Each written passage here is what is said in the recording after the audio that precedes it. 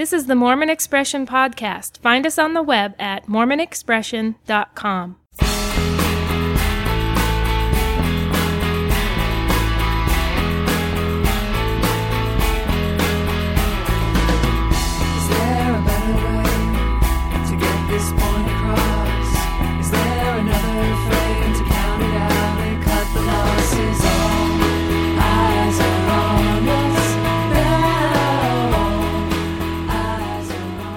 Okay, welcome back to another edition of Mormon Expression. I'm your host, John Larson. Tonight we're joined by a few of our regular panelists for another awe-inspiring discussion.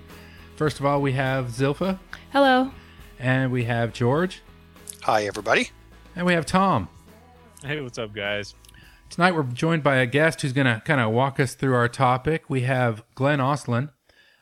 Glenn is a graduate of BYU, and he did a master's degree from Indiana University in folklore studies. He's a what did you say it was again?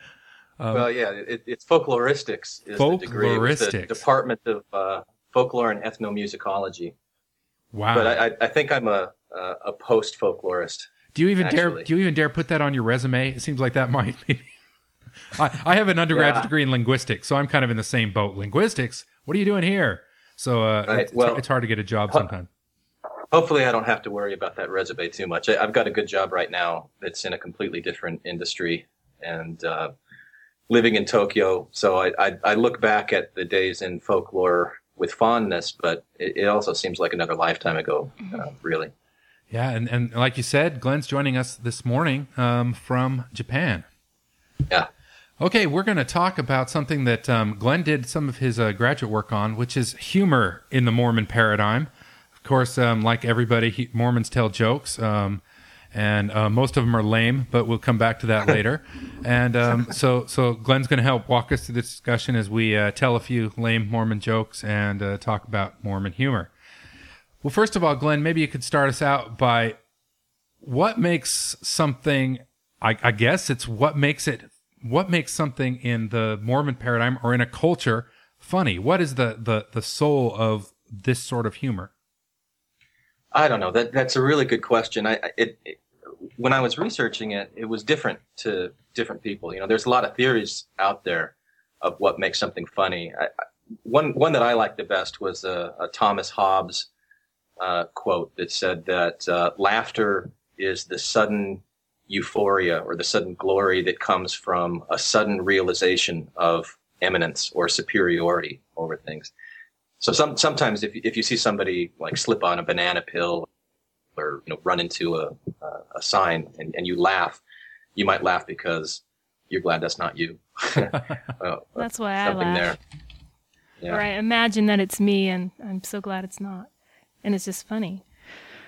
Yeah, I heard somebody tongue-in-cheek once say that laughter evolved because it's something makes you smile and sad at the same time, and that comes out as a funny noise. Huh, huh, huh. So it's like a hybrid emotion, but of course any scientist can make anything fun seem lame. Yeah, and I mean that's exactly what happened with me when I was studying Mormon humor. I got into it thinking this will be fun. I had a friend that was teaching a humor course, and he would put The Simpsons and Seinfeld in his syllabus. And I thought that would be great. If I could get on my resume that I have a doctoral degree in humor, then I can teach classes like this. But the more I studied it and got into theories of why things are funny or looking at techniques, what makes it fun, it made humor a lot less funny. Now, you were telling me as part of your research, you actually constructed a survey and asked Mormons about particular humorous things. Is that right? Yeah, I collected jokes randomly from the internet, a lot of them. Some were stories that I had been told from people at church, and some were experience that I'd witnessed. But I wanted to get groups of Mormons together and ask them if they thought they were funny. And if they thought they were funny, why did they think they were funny? Or if they weren't funny, were they offensive? And just try to capture their response to it. I don't know if that was really the most effective approach, getting into humor. But in preparation for our discussion tonight, I went back and listened to some of those tapes. I did this 7 or 8 years ago, and it was really interesting actually to hear the different perspectives from. You'd have somebody who was true believing Mormon, what they would think. A guy who had been a bishop, a stake president, had served several missions with his wife, and his response to jokes was very different than somebody in their early 20s who came from a partially active family, and had different backgrounds, or someone that I had interviewed that had been inactive for a while and had come back to the church, and she thought things were funny for different reasons. So I could read the same joke to these people and get different responses from it. It was kind of interesting. So could you give us a few examples of ones that stick out from that survey that illustrate those different portions? Yeah, there was one joke that you've got a bishopric that goes hunting, and they're sitting around a campfire, and the bishop reaches into his backpack and pulls out a cup of coffee and says, "Guys, I'm sorry. When I get out here, I've got one vice. I've just got to enjoy coffee." And the first counselor reaches into his backpack and says, "Don't worry, Bishop. When I come out here, I've got to drink a cold beer." And the second counselor reaches into his backpack and says, "Yeah, guys, when I come out here, I've got to enjoy a nice cigar." And then they're all looking at the executive secretary, waiting for him to say something. And finally he says, "Yeah, guys, I admit it. I've got a vice too. I'm a really big gossip. And I can't wait to get back to the ward and tell everybody what you guys just said." And so I would read this joke, and they laughed. When I read this to the guy who had been, stake president, served many missions, he laughed. And then I asked him, "So how would you rate this? Would you say this is very funny, moderately funny, not funny, or offensive?" And he goes, "Ha, ha, ha. Oh, yeah, that's not funny." He didn't want him to go on record as saying funny, even though. No, and it was Why so did he say interesting to that? me because he had clearly laughed, but then he said it was not funny. And so I asked him, "Why is it not funny?" And he said, "Well, I've been a bishop and I've worked with people. They're good people. And maybe they have some vices, but I don't think those should be mocked and ridiculed. In fact, can I change my answer? I think this is offensive." So he changed it to offensive, huh? Yeah, he switched it to offensive. Wow. There was another joke that was kind of interesting to me. I don't think it's a very funny joke at all. I don't really get it. But a guy dies. He goes to heaven. He sees St. Peter. St. Peter's touring him around, and he takes him to the edge of a cliff, and he says, if you look over the cliff, you'll see down into hell, but I would advise that you not look down. And the guy can't help himself. He looks over the cliff, and he sees these beautiful green valleys, and it's all growing. It's lovely. And he says to Peter, "This looks great down here." And Peter takes a look over, and he goes, "Oh, damn it, those Mormons have been irrigating again." And perfect response. That's how I feel about it. So how did other people? Yeah, so when I would ask what their response was, there was one guy who said he really liked that joke because he had ancestors who were pioneers, and he imagined how difficult it was when the pioneers came out to Salt Lake and they were able to irrigate and turn it into this beautiful paradise. So he really identified with the joke and he liked it. His wife, who had been inactive for several years while she was in college, she liked it because the Mormons were in hell. Yeah. And her husband hadn't even thought of that angle. Somebody else liked it because they thought it was funny that St. Peter would say "damn." There are just different reasons that people would look at this joke and think that it was funny or wasn't funny, and it all tied back to their own sense of identity, their own sense of values. And I found that very interesting as I was researching it. But, obviously I stopped writing the dissertation halfway through. It became a little cumbersome to write about it and try and make it seem, I don't know, more important maybe than it really is. But it's an interesting topic. Definitely. Now you hit on something in that joke that I had taken a little note of. And I'm going to go back to my father. Now, I have to apologize to everybody listening to this thing. I am the worst joke teller who ever roamed the face of this earth. So I apologize in advance.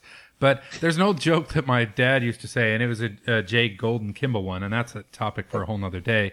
But the Jay Golden like to use a little bit of the foul language from time to time. And from my father's telling of the joke, he was asked, why don't the brethren get after you for swearing in conference? And the answer is, well, I repent too damn fast. Now, the reason that was funny is my dad never swore, right? But he would tell this joke I must have heard him tell it 30 times in my lifetime, the I repent too damn fast punchline. So I think there was like this license for him in telling the joke to breach sort of a cultural norm. And that's part of what made it funny. That's part of what made it funny. Because for my dad saying. Yeah. And that's one of the first points that I have. If you watch Comedy Central or whatever, it doesn't take too long till you figure out the humor is largely about shock, about saying something that's outside the normal or unexpected or ironic in that way. So Mormons are at a huge disadvantage here, and this kind of shadowed in the jokes you were talking about, because you can't be a good Mormon and be too shocking, or the stake president might tell you that it's inappropriate to joke about the brethren like that. And of course, the cloud over all that is, in the temple, the Mormons are told to avoid loud laughter, and that's something that has bled over into the culture outside the temple. So, but there's this thing that whatever loud laughter is, you're not supposed to do it. Yeah, and I think you mentioned the unexpected, and when you first asked me, what is funny, what makes humor, I talked about superiority theory, but there's another theory of humor called the incongruity theory that's based on this idea of what's expected. You get something in humor that's different from what you expected, so you've got an incongruity, and that's a space that it makes it really interesting to study humor, because you can learn what people's expectations are, and that helps them or helps you understand how they define their identity. So you've got these prescriptions against humor, like you mentioned in the temple, and there's a couple of passages in the Doctrine and Covenants that also say, avoid light-mindedness and loud laughter. And my experience in Mormonism hasn't, there's people that are really serious and really staunch, but I've always been around people that have a pretty good sense of humor.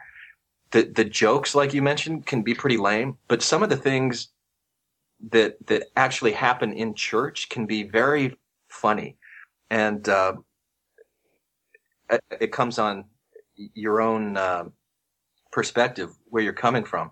But if I can give an example of that, just from yesterday, in our ward here in Tokyo, and I should probably preface this by saying that I'm one of those guys, maybe a little bit like Tom, if I understand from Tom right, that you go to church and you don't always agree with everything that people says, and sometimes you have that experience where there's the nails scratching against the chalkboard thing that you hear people say, but every once in a while you hear something that's so ridiculous that it's funny, and it almost makes it easier to cope with.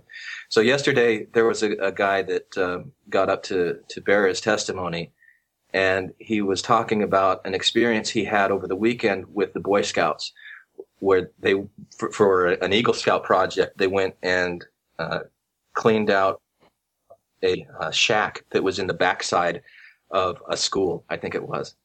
But he decided to make a point about this, and he said, I think that we all have a backside, and we all need to clean out our backsides regularly, and we need to buff them. We need to power wash them and scrub them, and we shouldn't neglect our front sides either, but our backsides are really important. And he had no idea how ridiculous this was that he was saying. He was selling enema products. Yeah, it's fantastic. But I think that's absolutely true. Some people who don't have any contact with Mormons sometimes confuse them with like a sort of dour Amish-looking person. But I think you're right on that as a culture, Mormons tend to be rather open and rather friendly and lighthearted. They joke around and lighthearted. And, yeah, I think it's the temple thing. They always combine it with the sentence that comes right after that about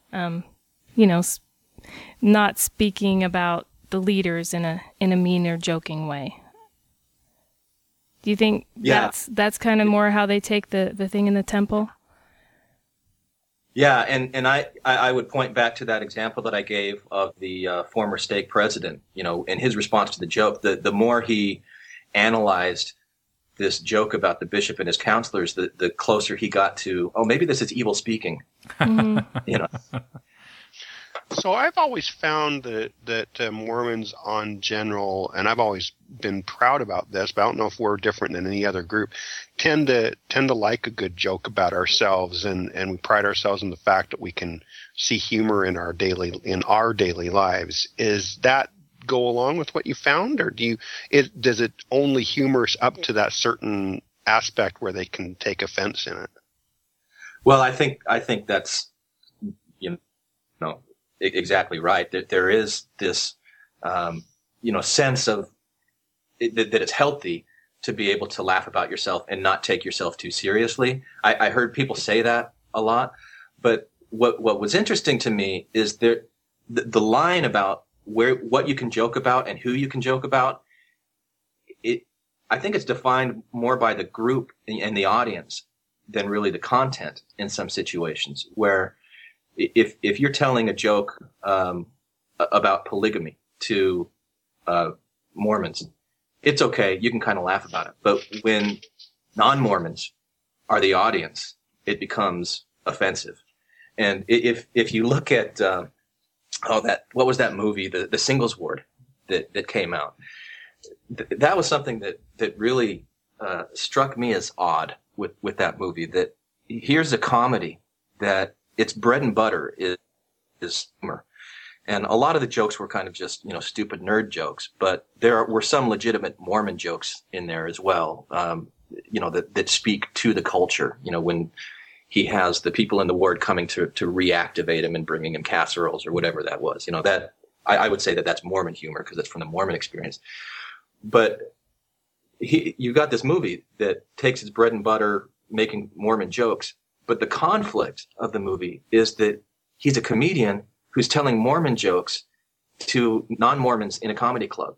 And this, girlfriend that he has, she decides, I can't be with this guy because he's telling jokes to non-Mormons about Mormons. So it seemed really strange to me that it kind of wanted to have its cake and eat it too, to use a proverb I've never understood. Well, I know this came up recently in our family. One of the boards I frequent, I guess there was a new little statue from Mormonhood put out, and it's basically a statue of Joseph and Alma, and then it says "True Love" down on the tagline. And what they'd done is they'd taken the Emma and photoshopped it so there was like 10 or 15 Emmas standing right next to her. And oh my gosh, my wife and I laughed about that as we were falling asleep. 6 hours, 7 hours later, after I showed it to her, I caught her chuckling in bed, and I said, "You're laughing about that statue again, aren't you?" We were just busting up about that thing. But then at the same time, I agree. If that got shown on a billboard somewhere or something like that, there would probably be all this. Oh, look at how they're mocking Joseph Smith. So. Yeah. I don't know. It's the audience. It's the people who would understand it and find humor of it, and it probably makes a big difference of where you find your offense. Yeah. One of the things that I did early on in folk, I had a website that was dedicated to missionary folklore and Mormon folklore, and this was probably from 97 until maybe 2000, 2001. And one of the comments that I would get back from criticism was that I was airing dirty laundry for the church. That there were some stories that they were good. They should be talked about, but it wasn't for everyone. And so I think when you have an audience that's non-Mormon, Mormons tend to be a little more skittish than they would if it's just themselves. And I think you see that in the humor as well. Well, and we were talking sort of about appropriateness. I noticed in my online research to find jokes and to look at it for preparing for tonight that there seemed to be some things that were clearly off limits. So there are a lot of jokes dealing with Mormon culture, a lot of jokes dealing with missionaries, making fun of the elders or the Relief Society or whatever. But I never found one that was making fun of a general authority. So that Mormon, or I couldn't find very many that dealt with doctrine. Now, I compare that. I also looked at a lot of Catholic jokes and some Baptist jokes.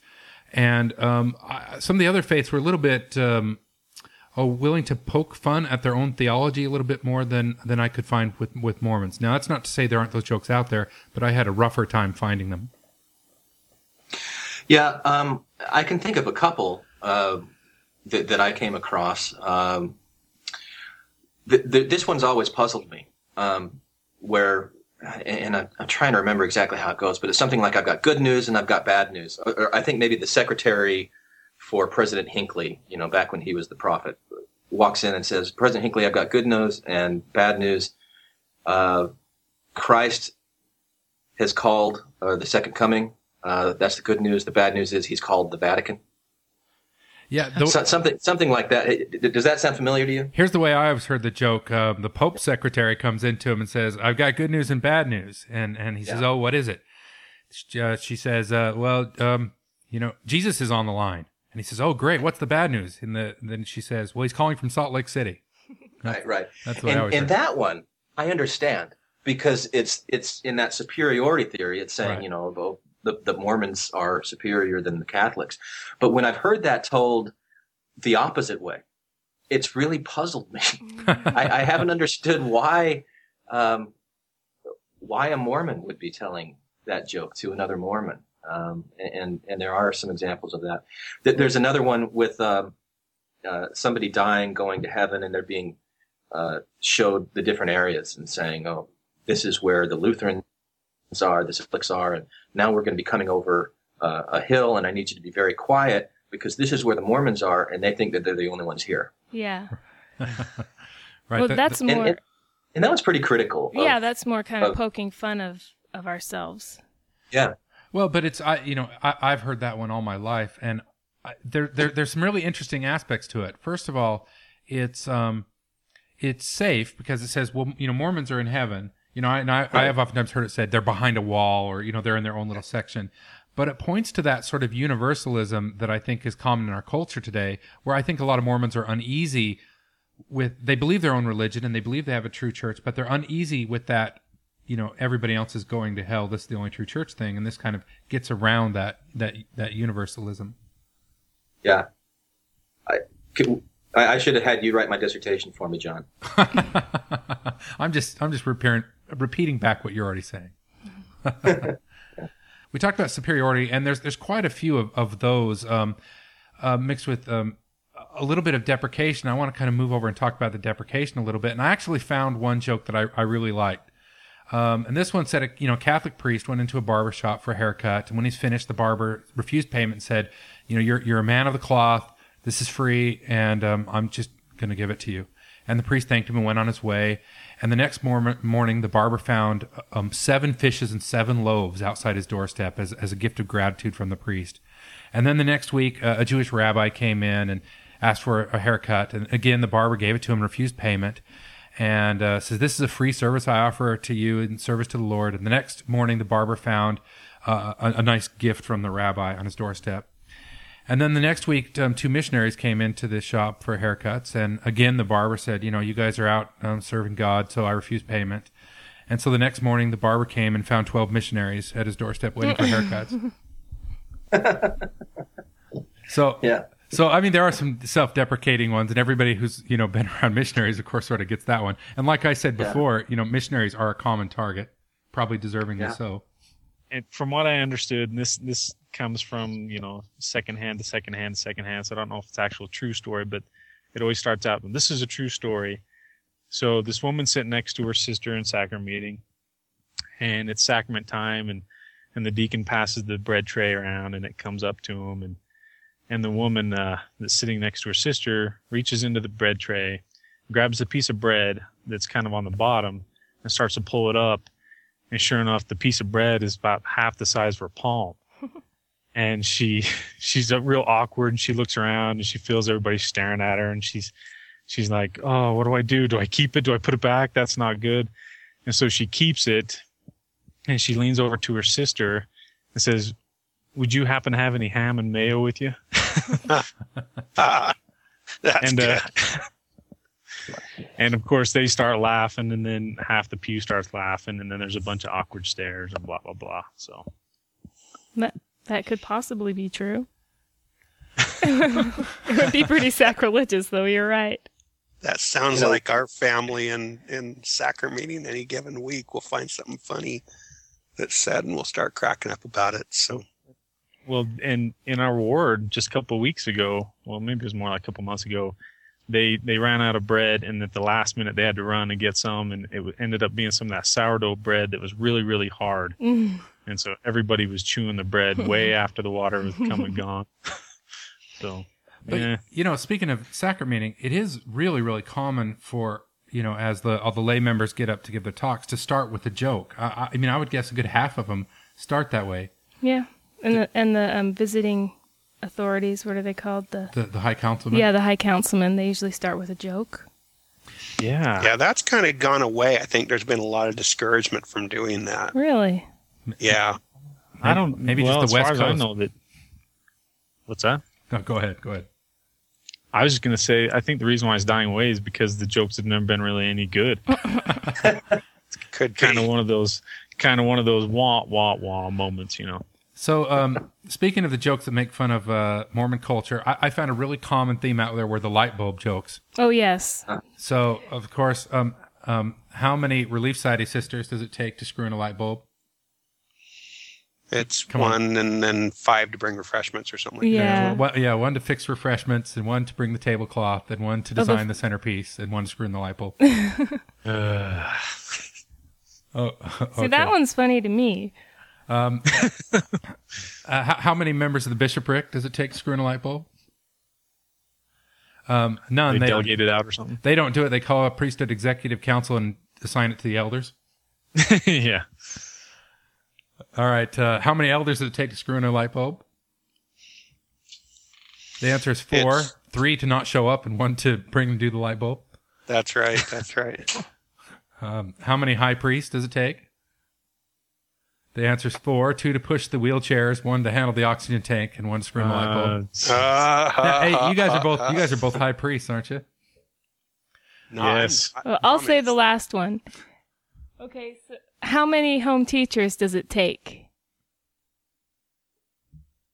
Probably take the whole ward because the home teachers never showed up. Well, actually, it only takes 2, but you have to wait until the end of the month. Hey, that reminds me of another home teacher joke. So 2 guys are talking about their home teachers, and one says, I have pretty good home teachers because they always come on the first day of the month. The other says, well, mine are better than that. They always come one day before that. Yeah, I've been there, done that. We've heard that one a couple times.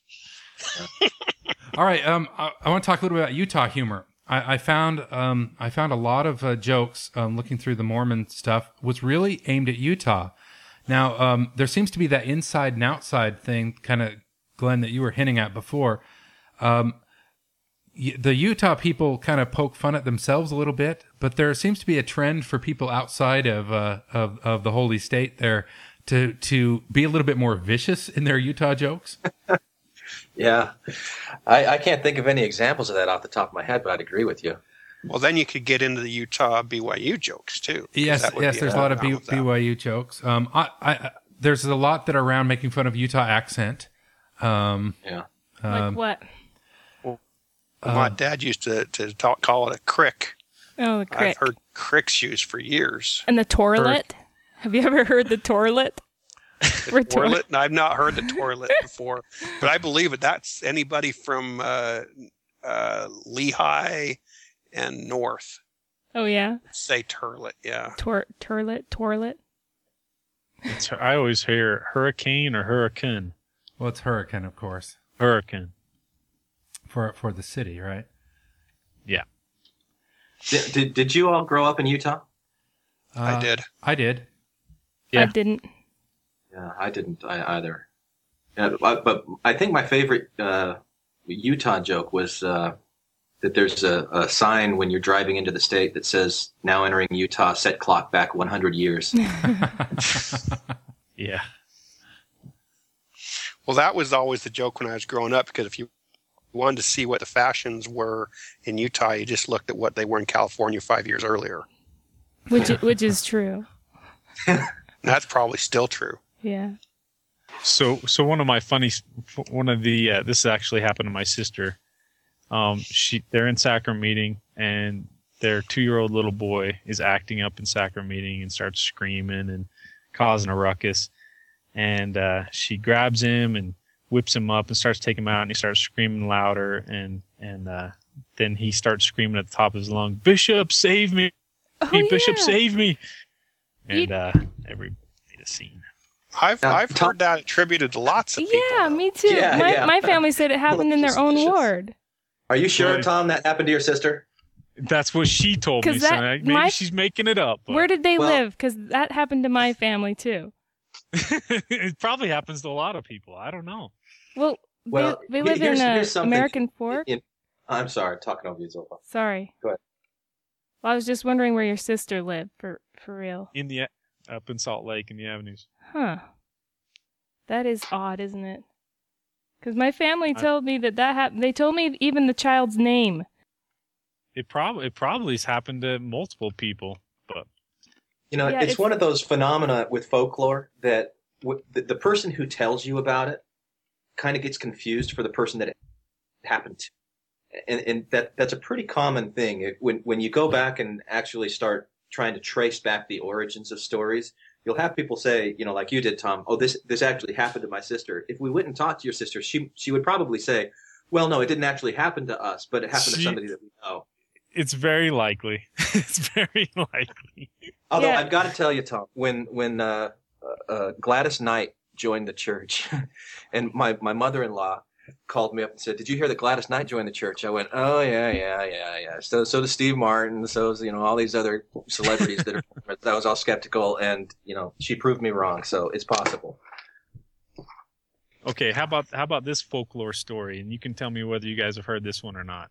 So this new member of the church, he's in his 20s. He's a single male.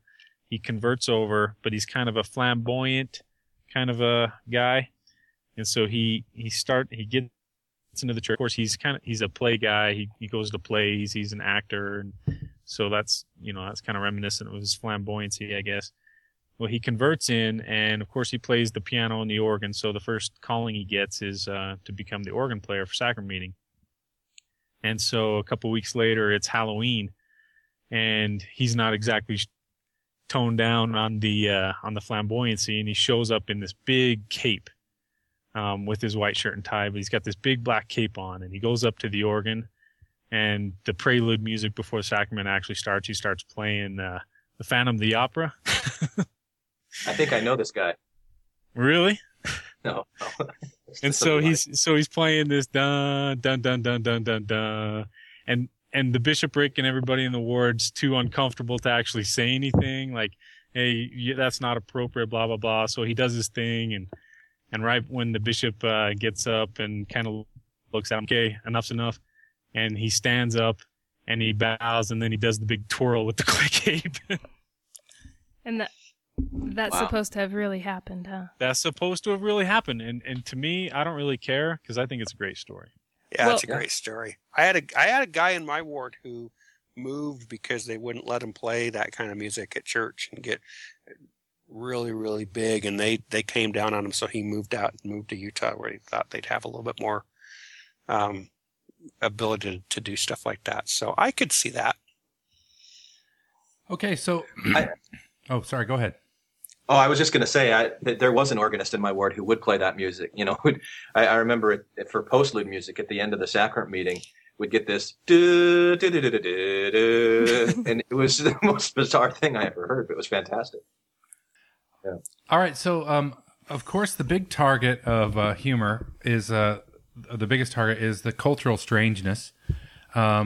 So I wanted to investigate some of that a little bit, and probably the basic form of delivery is those "you might be a Mormon if" sort of things, and it's interesting to see kind of where they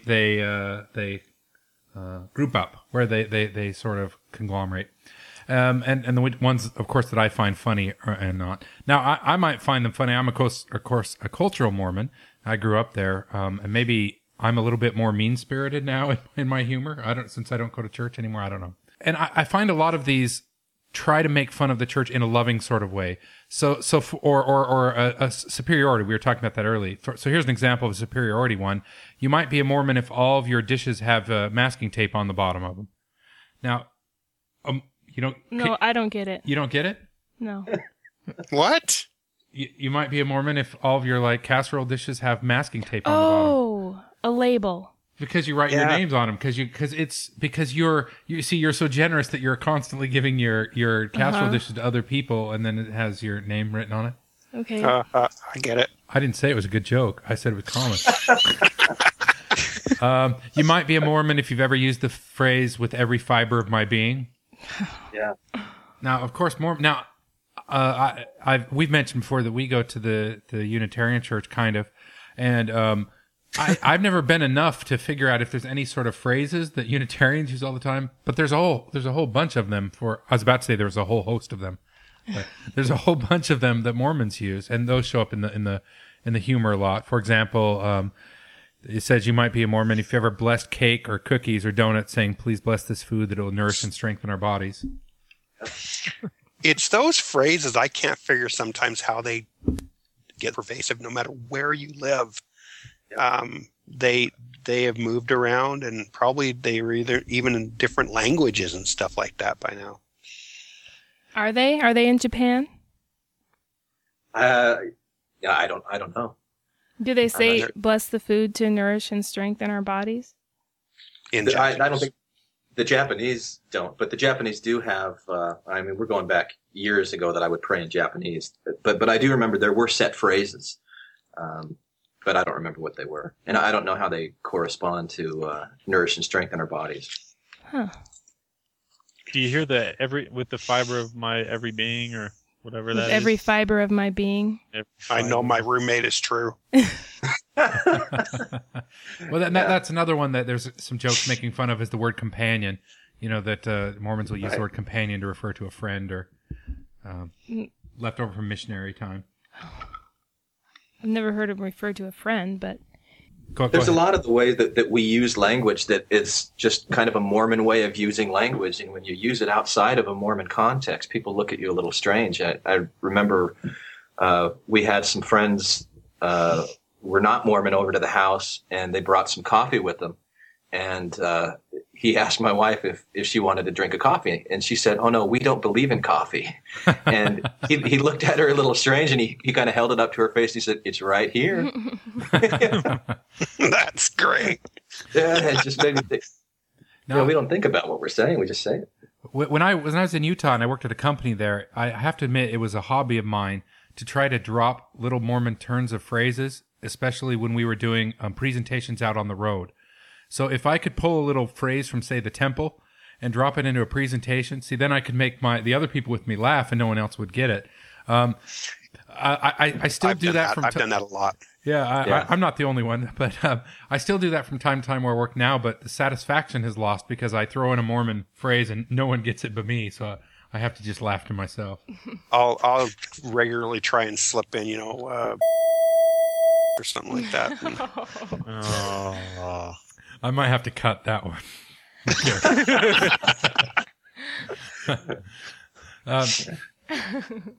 So I saw a lot of speaking of Mormon themes, a lot of jokes dealing with the word of wisdom.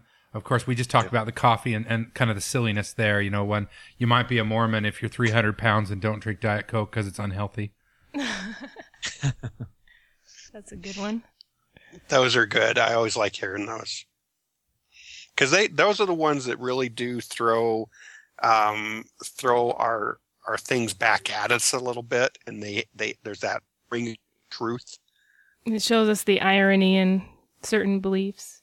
Yeah, those are the ones that are always kind of fun. Now, one of the last things I want to explore with you guys, and actually Glenn brought it up a little bit earlier, but I want to return to it, and that is the sort of official outlets of Mormon comedy and Mormon jokes and that. And Glenn, you were talking about the Singles Ward, and you were talking about how they explored that comedy thing. I actually found that part of the show a little bit intriguing. I'm assuming they didn't just stumble on it. The fact that they were exploring Mormon humor from both sides, that like you said, when the comedian was telling jokes to the outside, in the end he perceives that that's sort of a bad thing to do, even though the whole movie is about that humor. So it's that movie is really about that border keeping of what's appropriate inside and outside. So we can talk about that a little bit. You kind of already did. But the other thing I wanted to really get your all opinion on is how the Mormon joke engine, the movies just sort of died. It's like they ran their course. You know, by the time the Home Teacher came around, it was much more shticky and not nearly as funny, and they just don't make these movies anymore. Is it real? When I compare it to, say, I don't know, there's more Mormons in the United States than there are Jews. But there seems to be a never-ending wealth of Jewish humor and Jewish cinema and Jewish art. Why did we run our run so quickly? Why did we run out of material? Well, have you seen the movies? They suck. Good point. Is it less funding? Do they suck because they suck, or do they suck because of the material they're working with? It was probably some of both, but in the Jewish humor, I mean, and maybe it's cultural Judaism too. I don't know. They're not so concerned about putting an image of one true church and being an example and doing missionary work for everyone. So I think that's a big hindrance in Mormon culture. If you're going to do some kind of Mormon art and you're going to be honest about it, you can't cover up all of the warts. Mm-hmm.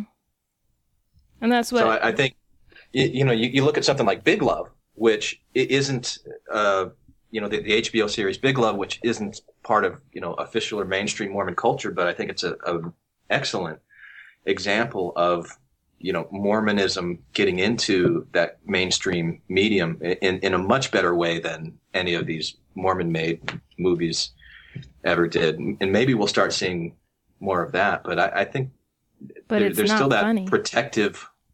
What's that? I said it, but it's not funny, Big Love. Well, I think there's some great funny in it. For me, when I watch Big Love, the funniest thing is not the polygamists. It's all the regular Mormons that get portrayed in the show. That's the best part. The lawyers who show up, and her little friend who works at the burger joint with her. Right. All the little terms and phrases that they have the regular Mormons say. That's the best part of the show. But I've seen, like, on the boards and online and comment sections, that's the section that the Mormons take the most offense at. The way that they portray mainstream Mormons is really... I think back to last season where they had the barbecue out in the street with all the members and their neighbors who are all supposed to be members, and how they behave. And I think sometimes they get it off, but sometimes they get it spot on. But a lot of Mormons find it offensive to even portray a Mormon in anything but a golden light. Right. Yeah. I agree. I don't know. I think it's pretty subtle, though. I mean, Now, that reminds me of one other thing I'd written down here in notes that I thought was really peculiar. Now, Zilpha, this is your mom. Zilpha's mom is pretty straight-laced Mormon, but she actually sent me the clip from the South Park movie. Now, for those who haven't seen the South Park movie, there's a section where everybody's standing in hell. Hello, newcomers, and welcome. Can everybody hear me? Hello? Can everybody? Okay. I'm the Hell Director. It looks like we have about 8,615 of you newbies today. And for those of you who were a little confused, you are dead, and this is Hell.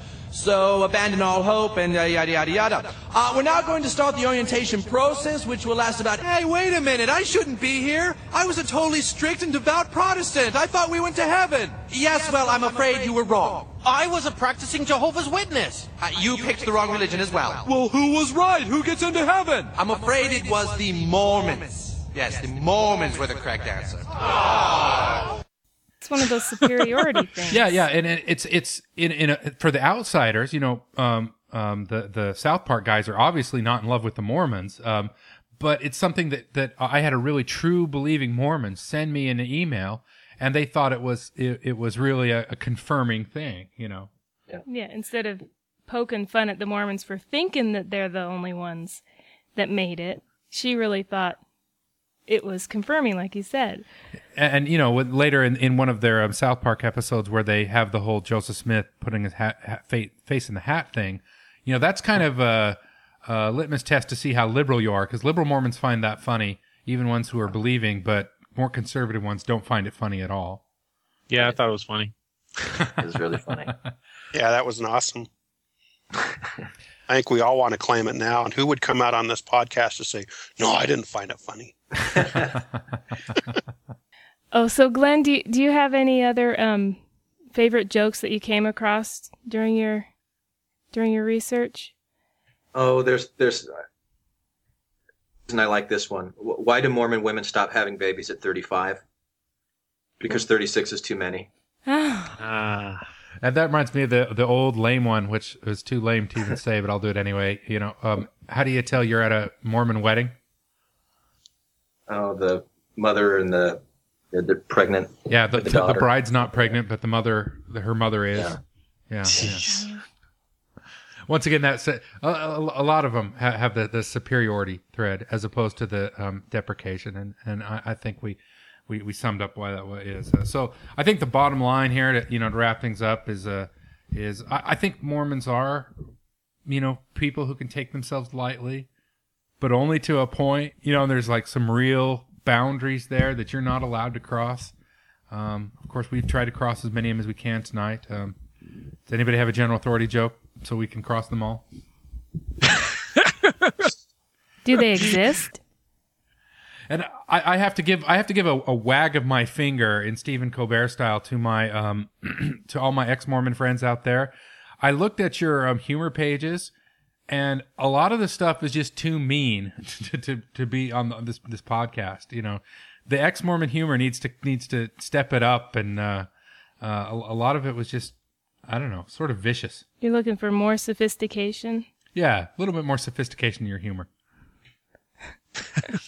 I know I don't have it offhand. Maybe we could get it and stick it in somehow. But there was one that came out recently where a talk or a subject is given and taken by each one of the general authorities, and it ends up poking some fun at them because Thomas Monson comes out and says hearts were true, a widow was as heart was gladdened, recipes were shared, and everybody, and so it just took their individual styles. I don't know if we could really quickly grab that one, but that in my mind goes after some GA humor. But yeah, that's true. That there is some humor around how they speak, their right. idiosyncrasies. Yeah, but I've seen that mostly from the ex-Mormons as opposed to inside. Yeah, no, this was actually like at Mormon Times or somewhere like that. I mean, it was definitely a pro. I don't think it's from Mormon Times. Maybe I'm wrong on that one. There was a professor that I had at BYU in the English department. I don't remember his name now, but he would do impersonations in class, and he would do President Kimball, and he would do Thomas S. Monson, and he had that whole conference speak thing down, and he would get us rolling. That was great when he'd do that. Yeah, I doubt he'd commit that to tape. But this reminds me of what was it, 5 or 6 years ago now, maybe not that long, when L. Tom Perry was talking up to the state conference in Idaho, in which he gave a sort of a talk when he talked about all the brethren eat chocolates in order. And, he said some stuff that for a lot of people, when they read it went all over the Mormon world in email. And then the church issued a statement saying, stop sending that email. But I think one thing that did is it portrayed the brethren in a very like human sort of light. It made them seem more like regular people, but they squashed it pretty quick. That was the Kit Kat joke, right? It was how do they eat a Kit Kat? I thought it was a box of chocolates. Well, I've seen that one, but this one he was just saying that when they do everything in order, and when they eat a box of chocolates, they pass it to the first guys, and he kind of grumbled that Packer always gets the best choice because he's first in line, and then if you're down at the bottom of the line of the 12, it made them seem a little petty, like they all were all like worried about this legalistic thing. He talked about how they all came in the room in order and left the room in order and that sort of thing. Well, I think that the interesting thing, if I were still doing this, I'd be really interested to see how people use humor as a way to broach topics that are taboo topics. And because you do have people that are still active in the church that, are like the New Order Mormons or they're more liberal Mormons, and they have to find a space where they can comment on things.